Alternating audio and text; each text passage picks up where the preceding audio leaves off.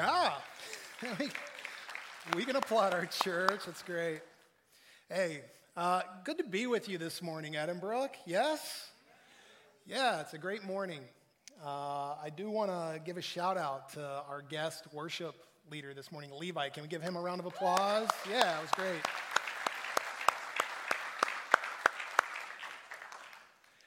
And I also just want to echo something Josh said about the app. I would strongly encourage you to download that app. And make sure when you do, you say yes to the notifications. There's a lot of stuff going on around here. Just a lot of stuff, even this past summer. Guys, when you stop and think about it, the baptism services, when we gathered and prayed over all the kids and students here at Edinburgh Church, including staff, those of you who work in schools. And this gives us an opportunity to remind you of those things when those bigger things come up. So it'll keep you up to date. So strongly encourage you, download that app and make sure you have the notifications turned on. Today we are kicking off, though, a new series called A Higher Calling, loving people even when it's hard.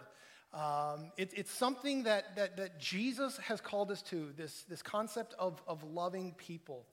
And let's be honest, sometimes relationships are challenging. Sometimes relationships are hard, but it is what God has called us to as believers. It's what Jesus has modeled for us and called us to, right? Jesus himself said the greatest command, right? To love God with all your heart and to love others as yourself. This is what we have been called to love people, especially when it's hard. It's a higher calling, but it's also a better calling.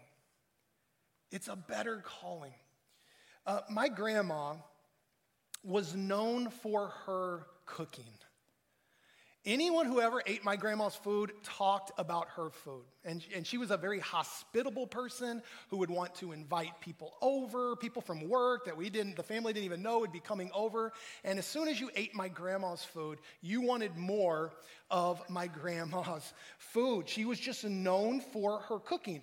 She was also known for giving us too much and wanting you to eat more than you could handle. I kid you not, my grandma one time made like this special sauce and this stuff for hamburgers that my grandpa grilled, and she made these hamburgers. She made me eat 5 of them. I was like, Grandma, my tummy hurts. She was like, be quiet and eat, okay? That's just how she was, because she got so much enjoyment seeing people eat her food. She was known for her food. But it wasn't because of the amount of salt she used. It wasn't because of the amount of sugar she put in her desserts, and she was very generous with the sugar she used. It wasn't because of how long she let things simmer on the stove or broiled things in the oven. I'm telling you, what took her cooking to the next level, what took it from being good to great, was she always put the ingredient of love in it. And it was sensed and it was experienced. And it's what made her cooking so great. The ingredient of love. I bet if I asked most of us in here today, what kind of life do you want to live? Do you want to live just a mediocre, average life? Do you want to live just a good life? Most of you would say, no, I want to live a great life. I want to get all that God has for me in this life. And I'm telling you, if that's you, if you're a person who wants all that God wants for you, to experience all the good things God wants for your life, you're going to need the ingredient of love, okay? And so as we kick off this series, where we're going to be looking at 1 Corinthians 13 and what God's love looks like in action, today's going to kind of serve as an introduction to this series, an overview of what Paul is talking about in 1 Corinthians 13. If you've ever been to a wedding, you probably know this chapter, right? You probably know 1 Corinthians 13. And I'm going to start off just by reading verse 1 for us. The Apostle Paul says, if I speak in the tongues of men and of angels, but have not love, I am a noisy gong or a clanging cymbal. And if I have prophetic powers and understand all mysteries and all knowledge, if I have all faith so as to remove mountains but have not love, I am nothing. If I give away all I have and if I deliver up my body to be burned but have not love, he says, I gain nothing. Now, to understand what Paul is talking about here, we've got to understand the context that's happening in the church of Corinth. The church of Corinth was a gifted church. They had a lot of talent, a lot of spiritual gifts that we learn about. This was a very talented and gifted church, gifted by God, and that was good. But at the same time, they also had relational problems. There were factions and there were divisions. We know of marriages that were struggling within this church, families that were struggling within this church. I mean, it was so bad that when they would take communion, there were people that would hoard the food and keep other people from being able to join in communion with them. The relationships were tense in this church. They were gifted. They had spiritual gifts. They had talents. They had things they could use for the Lord. But they didn't have a whole lot of love. And Paul's point in this passage, what he's trying to say, is love is what matters most. The most important thing is love and how we love one another. And just to back up, Paul says, if I speak in the tongues of men and of angels, probably talking about the spiritual gift of tongues, which is a good gift to have. But he says, but I have not love. He says, I'm just a noisy gong or a clanging cymbal. Can you imagine a gong just constantly going off? How annoying that would get. Can you imagine a cymbal on a drum? Like when it's with a band and it's working in harmony with other musicians, it can be a fantastic thing. But if it's just a cymbal just constantly going off, I mean, if it's that monkey, right, just constantly clanging the cymbals, we all understand that it gets annoying real fast. And that's what Paul's point is. You can have the spiritual gift of tongues and be very gifted in that area, but if it's not done out of a heart of love, he says, I'm just going to be annoying to the people around me. He goes on to say, I can have prophetic powers and understand all mysteries and knowledge. He's saying, I can have knowledge and faith coming out of my ears. But if I don't have love, listen to this. I am nothing. He's saying, I'm a nobody. I can be so gifted in my knowledge and in my spiritual awareness, but if I don't operate from a heart of love, I'm a nobody. You know, Pastor Joshua talked about this passage that haunts me a couple weeks ago, Matthew 20:16. So the last will be first, Jesus said, and the first will be what? Does this verse haunt anybody else in like really weird circumstances and situations? You ever find yourself thinking about this verse? Does it ever come to mind? Like my family will like have a pizza and there'll be 2 slices left and one slice will be a little bigger than the other slice. And Danielle and I will both want that last slice and I'll come to the box first. And I will get hit by the Holy Spirit with this verse. I better not take the bigger piece. And so I will give her the bigger piece so that in the kingdom she will be last. And I will be first. And anybody else get hit with this? Does this verse haunt anyone else? Because this is how God's economy works. This is how the kingdom works. Sorry, honey.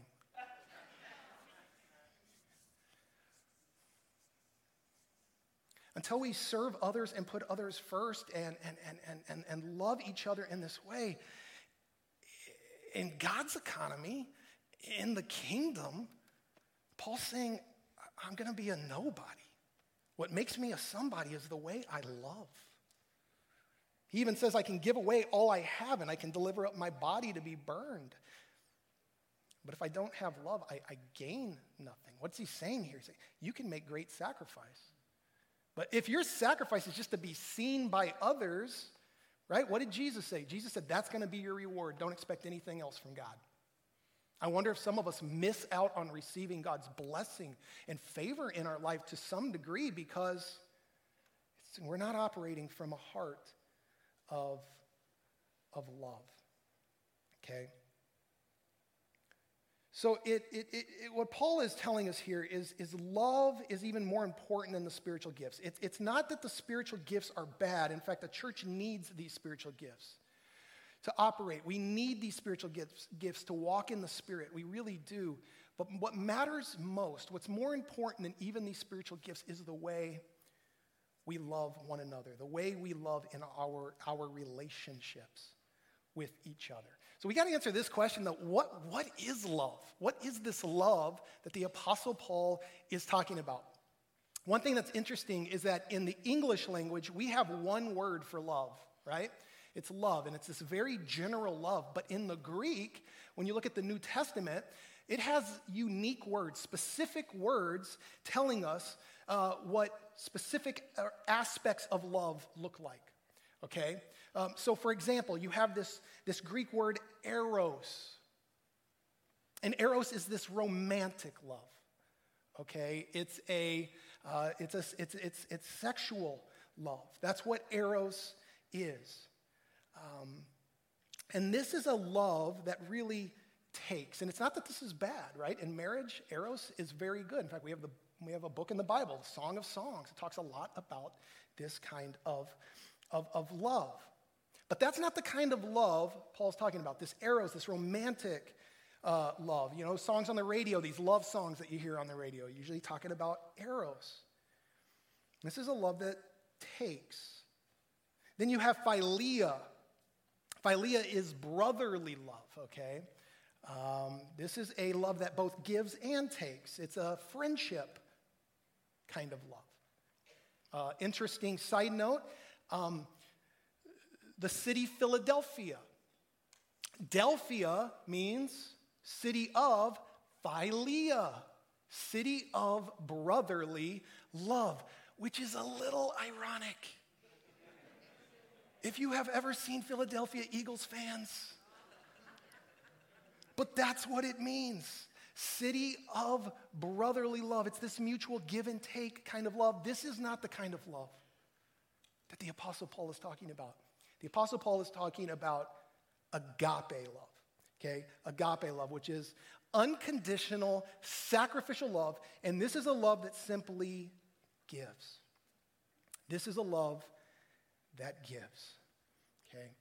So what does agape love then look like in action? That's what Paul's going to tell us next. What does this love look like in action? Verse 4, he goes on to say, love, agape, is patient and kind. How are you doing in this area? Patient, kind.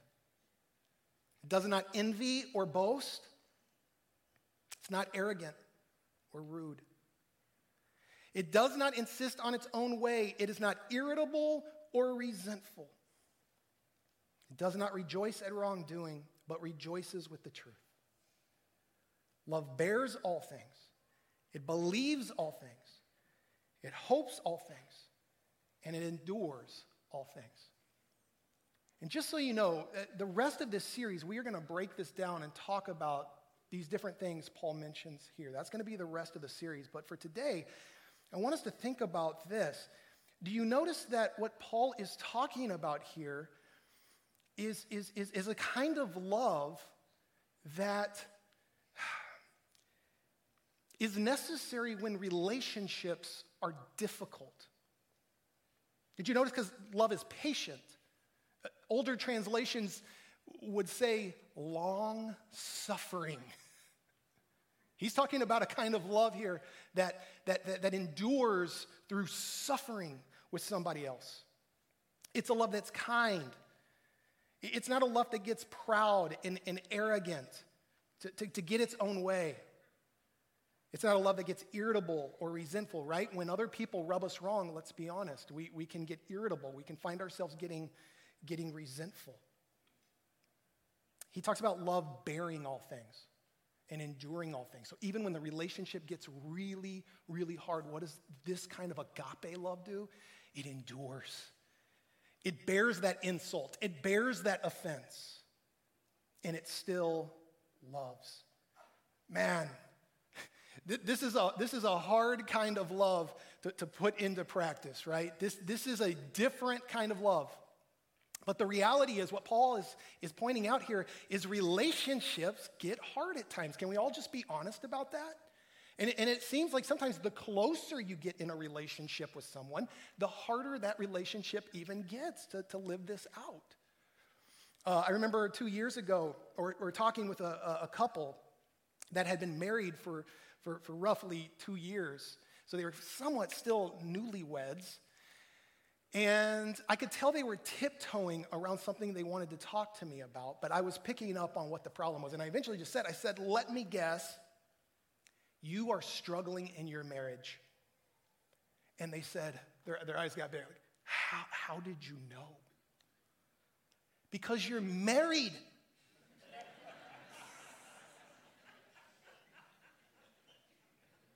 Marriage is going to have challenges. Marriage is going to have struggles. Families are going to have challenges. Families are going to have struggles. See, they were operating by what? Eros. And that's how most of us do come into a marriage covenant with someone. It usually starts with eros, romantic kind of love. But what Paul is challenging us is that at some point in your marriage, it's going to have to evolve from just eros to agape love. Sacrificial, unconditional love, building up that other person and loving that person even when they're hard. Families often operate by philia kind of love. As long as, you're somewhat nice to me, I'll be somewhat nice to you, and it works.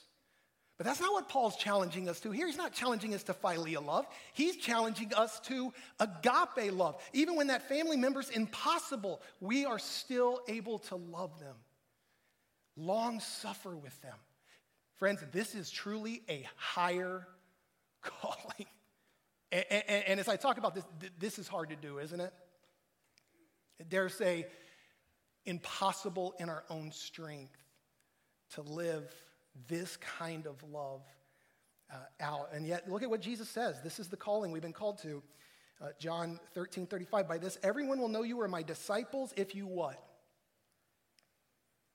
If you love one another, if you agape one another. Okay, so this is as believers what we have been called to, this impossible kind of love, this supernatural kind of love. It's beyond eros, it's beyond philia, friendship kind of love. It's an unconditional sacrificial love, and it raises this question: how in the world do we possibly live this kind of love out? Well, for that, the Apostle John, he gives us the answer. I think he puts it the most succinctly. In 1 John 4:19, look what he says. We love, why?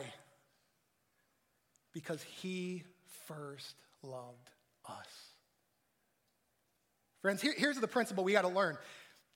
To live out God's love first has to live in us. Before you can show this kind of agape love to anyone else, you're going to have to receive God's agape love for you. See, when I became a Christian,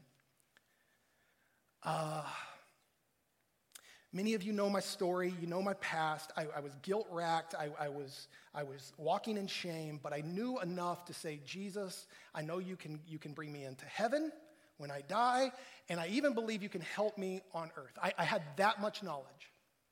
But the rest of my theology was really bad. And I had this picture of God that he sits on the throne ready to judge me at any moment. That he sits on the throne waiting to see what my performance is going to be, how I'm going to live up to his standards. If I do good, he's going to reward that, and maybe he'll show me a little love. Maybe he'll invite me in. If I don't, I can expect the lightning bolt. This was my view of God. He's a judge sitting there waiting to judge my every action and move. And so what I found myself doing was, friends, white-knuckling it. I'm going to have to try really hard to live out this higher calling. And I found myself trying to do everything I could to get on God's good side. I can't help but wonder if that's some of us this morning, trying to do whatever you can to get on God's good side, trying to white knuckle it in your own strength. But here's what happened. Eventually, I found myself utterly exhausted. I found myself burned out. I found myself irritable and bitter and angry at God because I was exhausted. And it didn't seem to be getting me anywhere. And I was not now showing a whole lot of love to those around me, to be honest. I found myself being judgmental.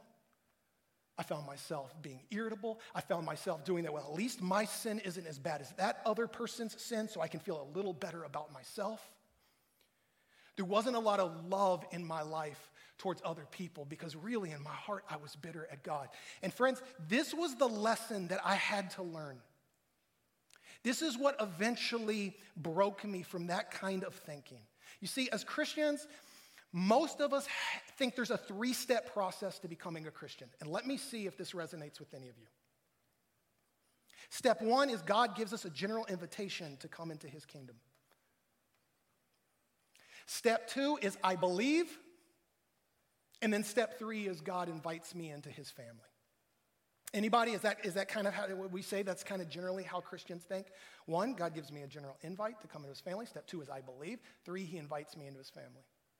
I bet that's how a lot of us are operating today. What if I told you that is a wrong way to think? Step 1, yes, God has given us a general invitation to come into his kingdom. But step 2 is not that you believed.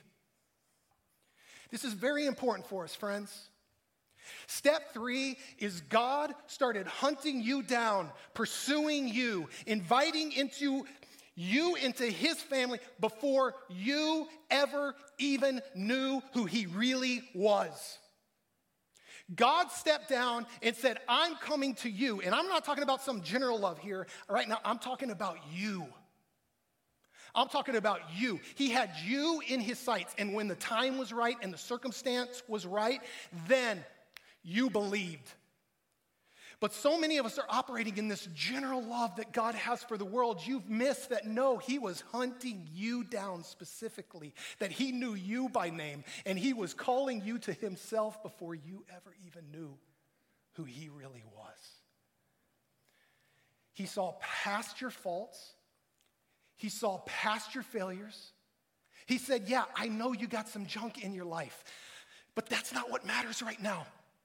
We'll put that aside. We will deal with that. I will help you with those things. What matters most is that you know how much I love you.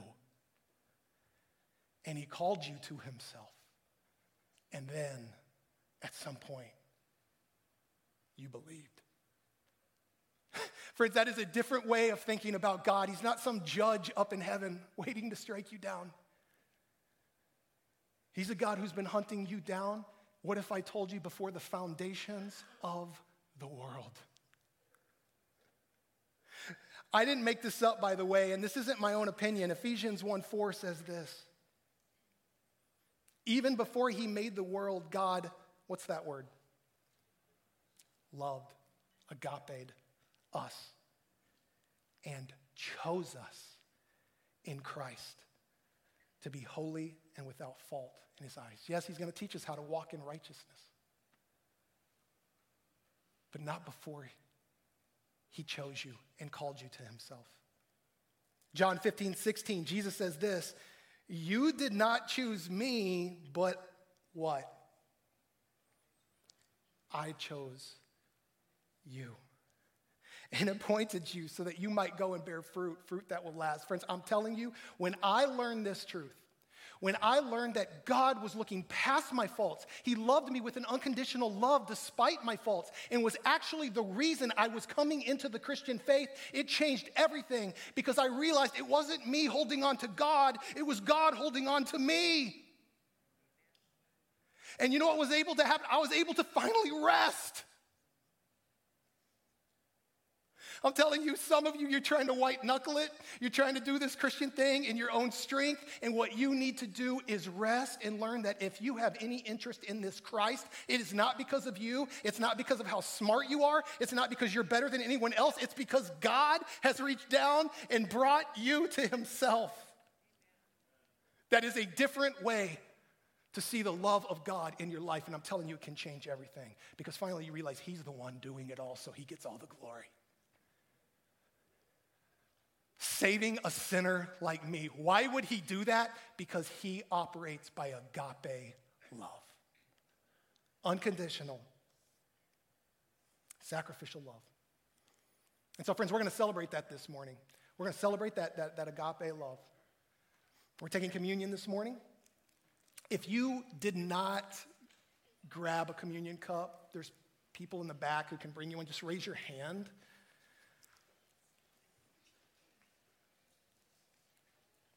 Thanks, you guys, for serving that.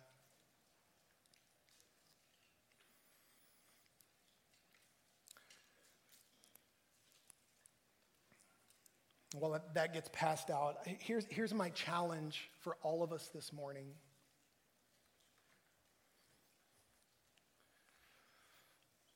Could we today, just as a church, could we just rest in God's love? Could we just bask in it a little bit? Could we just settle ourselves in it and trust it and just receive it? Maybe some of you have the devil in your head telling you lies. God could never love someone like you because of something you've done or because of something you're currently struggling with. I want you to realize he already saw it, friends. Nothing takes God by surprise. But the reason you're in this thing is because he brought you into this thing. It's his work. And I wonder if we could just rest in that, knowing, okay, God, you've done what's necessary. You've done it all. You made the sacrifice. You brought me in. You called me. Can we just rest? I kind of compare it to like a hot tub. You think of like a hot tub, at first you like take that first step. If it's really hot, you're like, oh, this burns. You get that next foot. It's like, oh, this burns. I shouldn't be in this thing. But then you put your leg in, and then eventually your body in, and eventually you're sitting down and you go, oh, this feels so good. Friends, we got to sit in the hot tub of God's love this morning.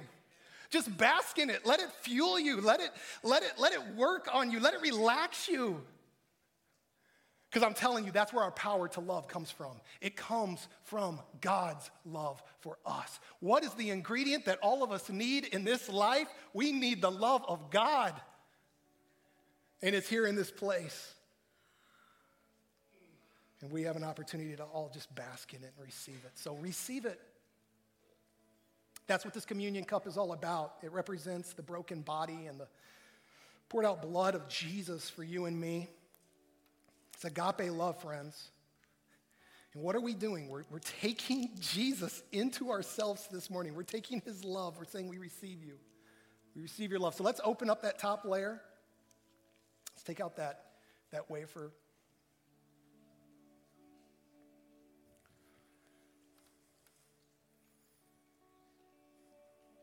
Even though God called us to himself, there had to be a sacrifice. There had to be something to take away our sin. Did you provide that gift? He provided the gift. He made the way. Jesus was broken because he loves you, friends, that much. So let's take that love into our bodies, into our lives this morning.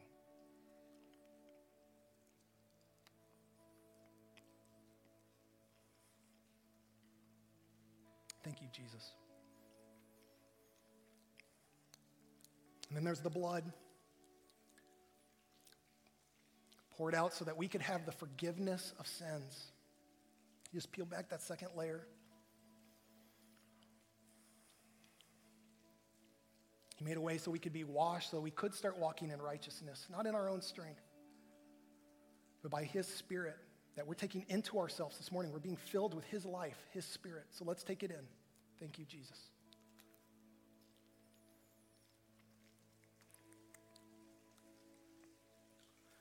Lord Jesus, we want to thank you. We want to thank you that you love sinners and that maybe what some of us grew up hearing isn't the God that you really are. Maybe some of us have some faulty thinking this morning that needs to be undone, and we need to bask in this truth that, God, you pursued us long before we ever pursued you. You were thinking of us and had us in your mind before the world was even created. That's an amazing thought that you would love us with that kind of love. Do you know everything about us? All of our faults, all of our failures, things from 10 years from now we're going to struggle with. It doesn't matter. We'll deal with that as it comes. What matters is that you are my child. So maybe some of us here this morning, we need to just spend a little time as we worship thinking on what you've done in our past. How maybe life's not where we exactly would like it to be right now, but we're not left in our sin anymore. We're not dead in our sin. You've called us to something new. You've called us to something better. And we can give you thanks for that this morning. God, I pray as we worship, we'd look ahead to our future, trusting you to do the impossible in our lives. That we would anticipate you, God, doing great things because that's who you are. And maybe there's some of us this morning just need a little hope. Well, we have it. So breathe faith into us so that we can live in that hope, worship out of that hope, and receive the blessings that flow out of that faith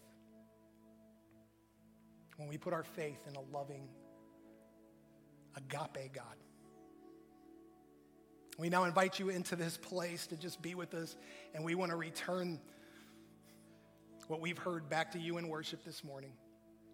We pray this, Jesus, in your name, and all God's people said.